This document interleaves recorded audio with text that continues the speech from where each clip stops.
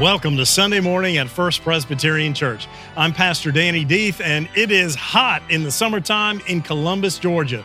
Don't have to tell you that. I know y'all are out traveling, but no matter who you are, where you are, what you've done, whatever you have going on, God is welcoming you home. So we invite you to come and join us as we celebrate our awesome God of love and of grace and joy. Come on in.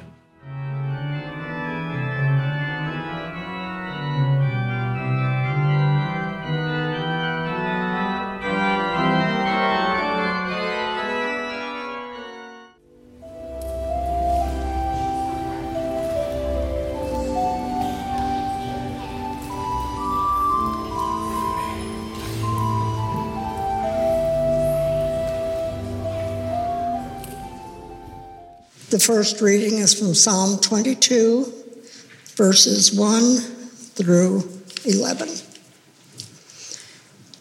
My God, why have you forsaken me?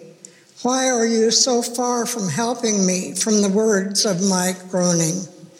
Oh my God, I cry by day, but you do not answer, and by night, but find no rest. Yet you are holy, enthroned on the praises of Israel. In you our ancestors trusted. They trusted and you delivered them. To you they cried and were saved. In you they trusted and were not put to shame. But I am a worm and not human, scorned by others and despised by the people. All who see me mock at me. They make mouths at me. They shake their heads. Commit your cause to the Lord. Let him deliver. Let him rescue the one in whom he delights.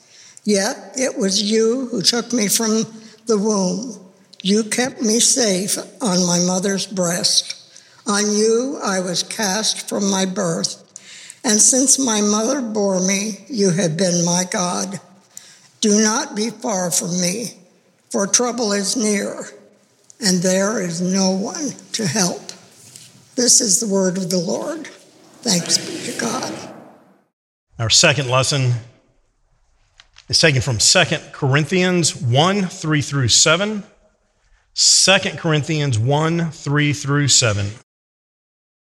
Listen for the word of the Lord. Blessed be God, the Father of our Lord Jesus Christ, the Father of mercies and the God of all consolation, who consoles us in our affliction, so that we may be able to console those who are in any affliction with the consolation with which we ourselves are consoled by God. For just as the sufferings of Christ are abundant for us, so also our consolation is abundant through Christ. If we are being afflicted, it is for your consolation and salvation. If we are being consoled, it is for your consolation, which you experience when you patiently endure the same sufferings that we are also suffering. Our hope for you is unshaken, for we know that as you share in our sufferings, so also will you share in our consolation. This is the word of the Lord. Thanks be to God.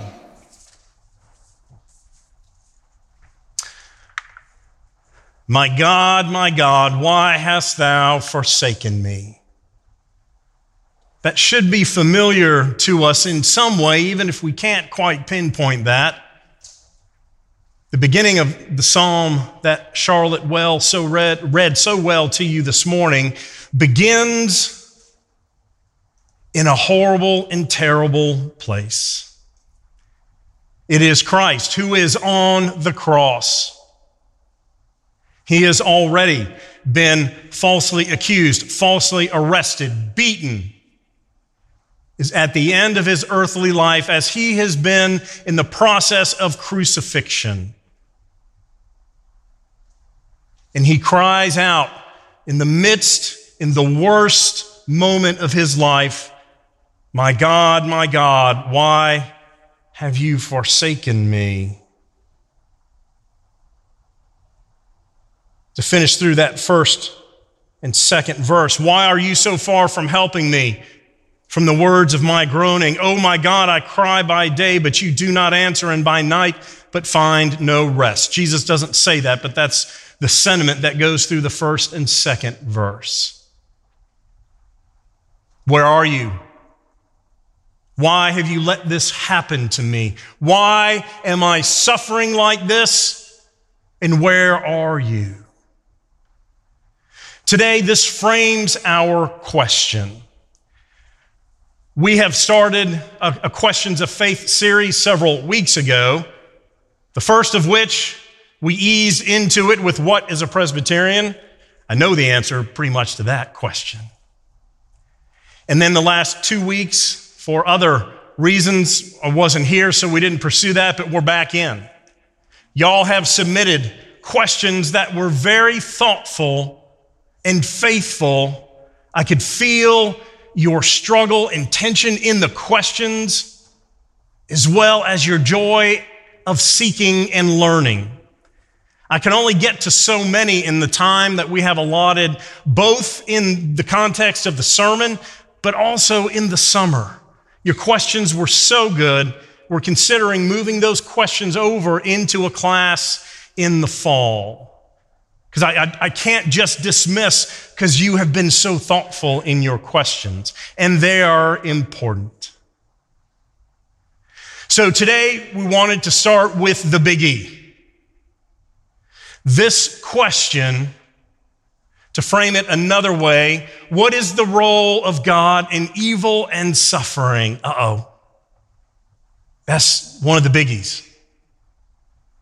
This question itself keeps people from faith.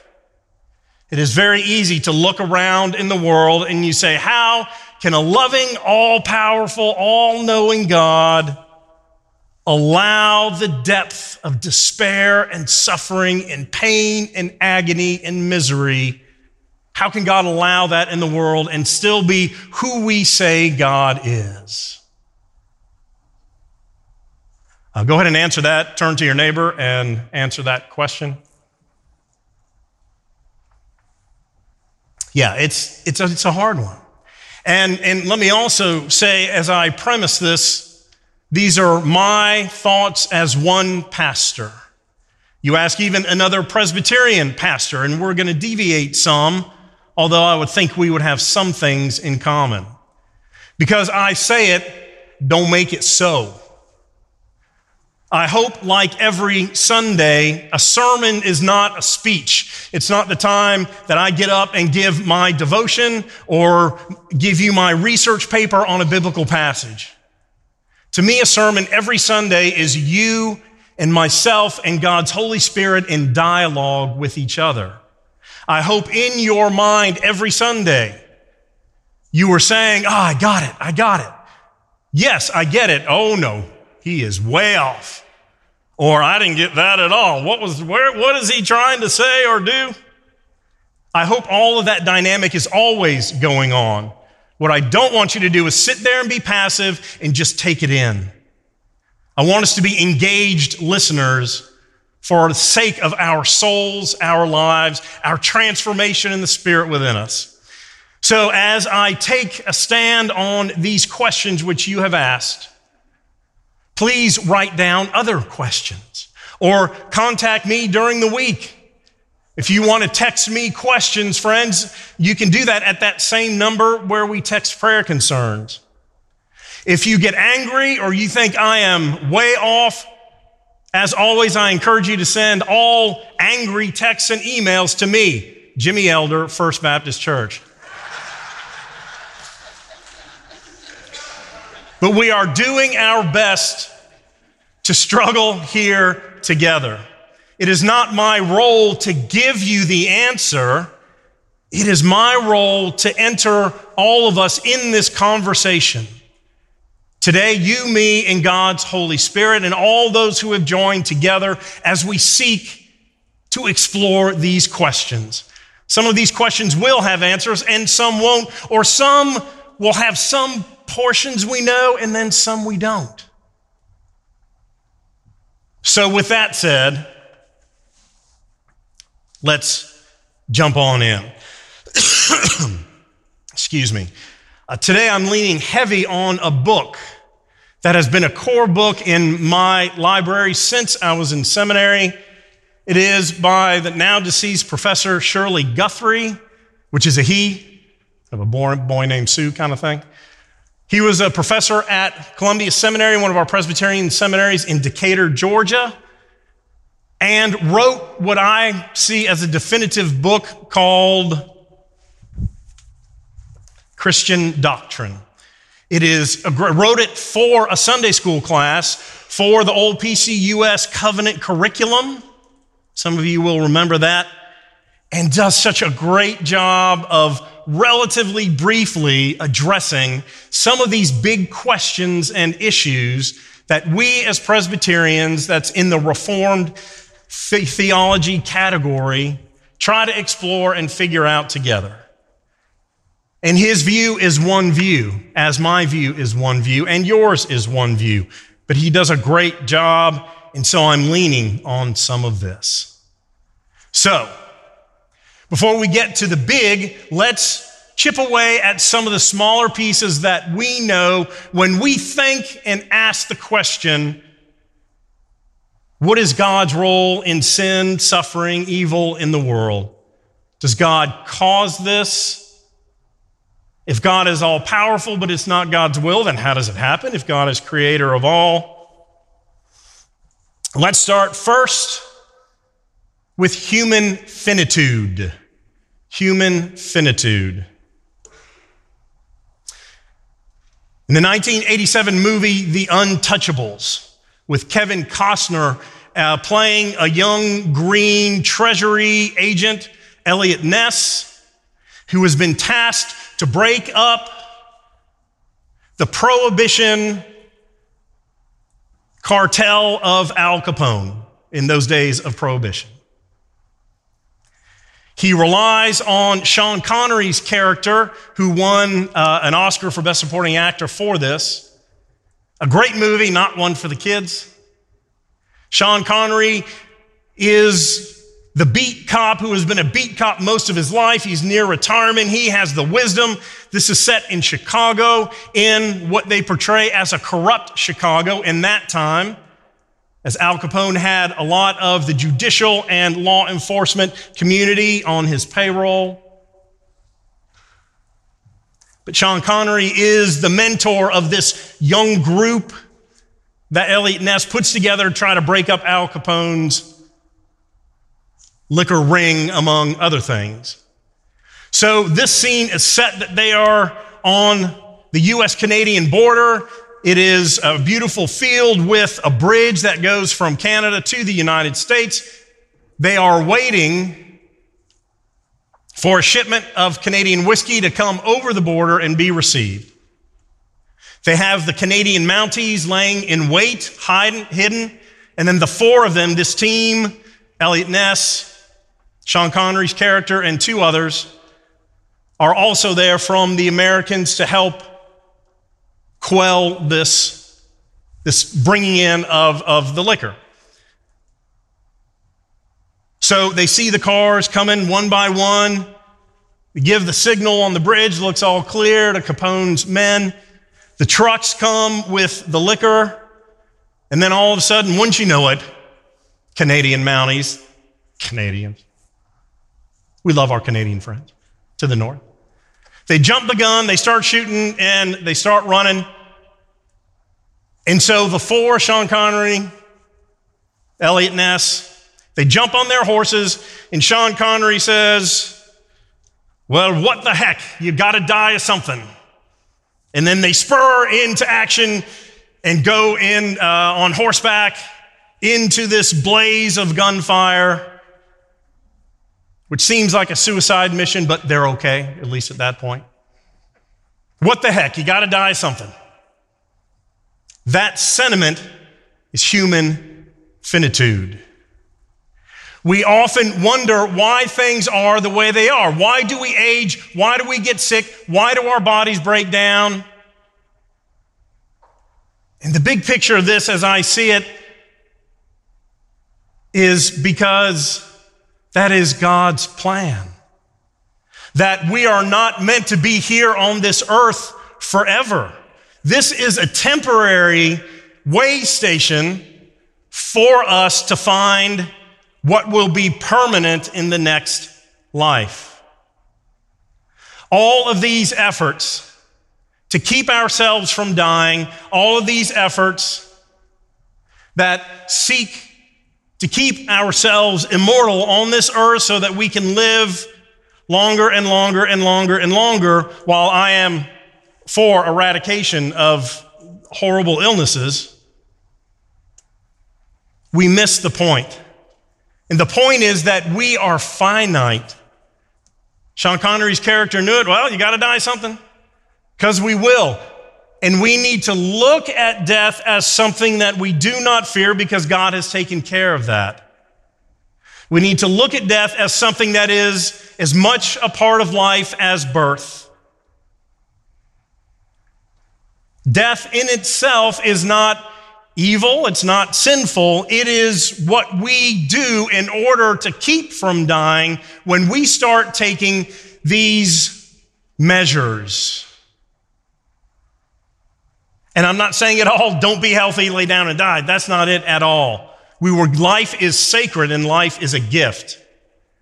But it is also finite. And so, as Sean Connery said, we have to die of something. Our bodies will break down. We will catch diseases. We can experience tragedies that will end our lives. Human finitude means that God's plan for us is to spend some time here and then come home. And the more that we as human beings try to take these weird radical measures of freezing our heads and cloning ourselves and whatever, in all those extreme cases, and I'm lifting up extreme cases, not general health and well-being. We have to be good stewards of the life that we've been given. But when we refuse to acknowledge that we are headed that way from the day we are born, it's a happy thought, isn't it? We grow, we are to live, and then we are to go home. And that means that something ends this life and moves us to the next. We are humans, and we will break down. Like Isaiah 40 reminds us, like the flowers of the field, we will wither and die. Why is that good news? Because it's God who is with us and who brings us and who doesn't leave us in our broken state. So human finitude, we have to realize that just because we get sick, that is not evil in and of itself. It is a part of our natural order. Well, let's talk about that second. Natural law, okay? To quote Guthrie, part of the goodness of creation is that our world is not an unpredictable chaos, but at least relatively ordered, intelligible system of interrelated parts and function in a relatively consistent way we can count on. Excuse me. All the advances of modern science and technology in making human life in the world safer, healthier, and more productive are the result of the dependability of the laws of physics, biology, and the like, as God used in creating the structure of the world and its natural laws. So what are we saying here? We are saying that God created the natural order, put it into effect, that we are finite. We are part of the creature. God is the creator. And these natural laws cover science and physics and biology and all those things. God has put those into order and gave them some dominion, my opinion. And so both in the ways that we experience natural law, that means too, just like being finite, that we will get sick and things will happen. When you look at weather events, do we say that God caused that to happen just like diseases? Does God get up in the morning and say, cancer, abuse, automobile accident, you're going to lose a child today, war's going to start over here? No. No is the answer to that. No is my answer to that. God sets things in order, and we should know by now from watching, if you just take weather events, does there seem to be a targeted system that God is targeting somehow sinful people over other sinful people? No. It is the natural law in effect. It is physics that are happening. Can God intervene? Of course, and absolutely. And so that does not take away our need to pray or ask the question of where and why does God intervene in some places but not in other places. It doesn't take away the question of why are there some miraculous healings for different things and not others. But this natural law, I believe, God puts into play, but still remains consistent in and around. But I wholeheartedly reject the idea that God is targeting us so we can learn a lesson. That is not the kind of God that I follow, that I think is consistent with who we know God to be. We've all heard those things. We've all said some things that we need to be thinking about when someone has a difficult time or a death or a traumatic experience. I have a friend I'm in a doctoral class in Louisville Seminary. One of my cohorts just changed her project because her husband contracted cancer. And from all the things that were not helpful, the way people spoke to her, she said, I need to do something about that, and changed her doctoral focus to that idea. Because she got a lot of those things, which again, it's well-meaning. If you've said any of these things, don't think yourself poor. You are seeking to be in an awkward situation and to help and love them. But things like, well, this is God's will, so that makes this horrible thing okay. Or God needed another angel in heaven, so God took my child. That's what you're telling me? Or all things work together for God's good. Does that justify the horror of what I'm going through, or the world, or this family? All of that, I think, is destructive and not helpful. If we look at the model in Job 2, remember after all the world collapsed on Job, family gone, everything wiped out, covered in boils, in every area he was afflicted, he was afflicted. And his 3 friends came, and what was one of the best examples of pastoral care in the Bible, Job 2, they sit with him for 7 days and they say nothing.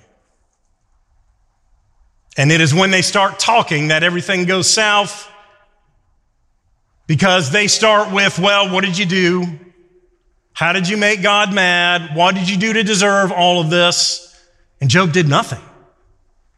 But that was great pastoral care. Sometimes we don't have to explain God's position to people who are in difficulty. Just be there and say, we love you and we're here. And know that God loves you and God is here.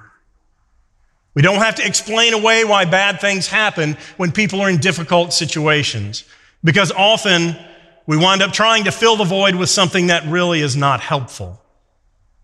I don't follow a God who breaks me or my life so I can love that God even more closer. That is a vengeful God that needs to find better ways to communicate, teach, and foster relationship. But I don't believe that's who our God is. Why? Because God sent Christ. If God stepped away from all this and said, I make the world, it goes, and I'm going to Bermuda, that is an impersonal God, and we know that's not who God is.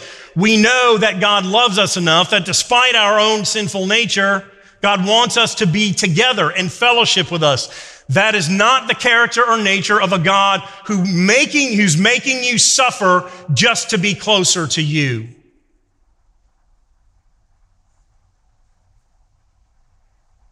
God didn't have to deal with us. God didn't have to send Christ. We deserve to pay for what we had done and continue to.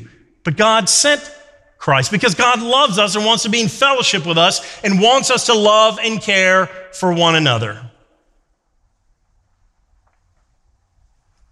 So today, I'm just going to go ahead and call this part 1. Our human finitude. Even Christ, my God, where are you? The very next set of phrases in Psalm 22 says, after, my God, why have you forsaken me? Why are you so far from helping me? Where are you, God? Yet, verse 3, you are holy, enthroned on the praises of Israel. In you, our ancestors trusted, and you delivered them. They remembered what God had done for them and how God had brought them home and delivered them from their slavery. So today in part 1, I want you to remember that our lives are all set up so that we will only be here for a certain amount of time. And there is hardship in that, and I wish we didn't have to go through difficult things, especially toward the end of our life when our bodies start to break down. Yet you are holy, we need to say to God, enthroned on the praises of Israel, and look what you have done in their lives, in my life in the past. Know that God has been in your life from your first heartbeat. Those who came before you, your ancestors, all the way back to the creation of the world. And God loves us and is with us. And God's character and nature is to love us and want not our harm, but what is our welfare through the risen Christ. So I will stop there. Know that the natural law has been put in place by God, and stuff happens, yes. Can God intervene? Absolutely. God is absolutely more powerful as God is the creator and set it all up. God does not target. God does not harm you so you can be closer to God. God is with you in the midst of that brokenness to love and hold you, and is more powerful in that light than the darkness that surrounds you. So let's go with those words, and we will continue our exploration next week, knowing that it is okay to feel abandoned by God and to scream at God. God can take your anger and your questions and your frustration and your hurt. But know that God is with you, even when you can't feel it and you don't know it. Hallelujah. Amen.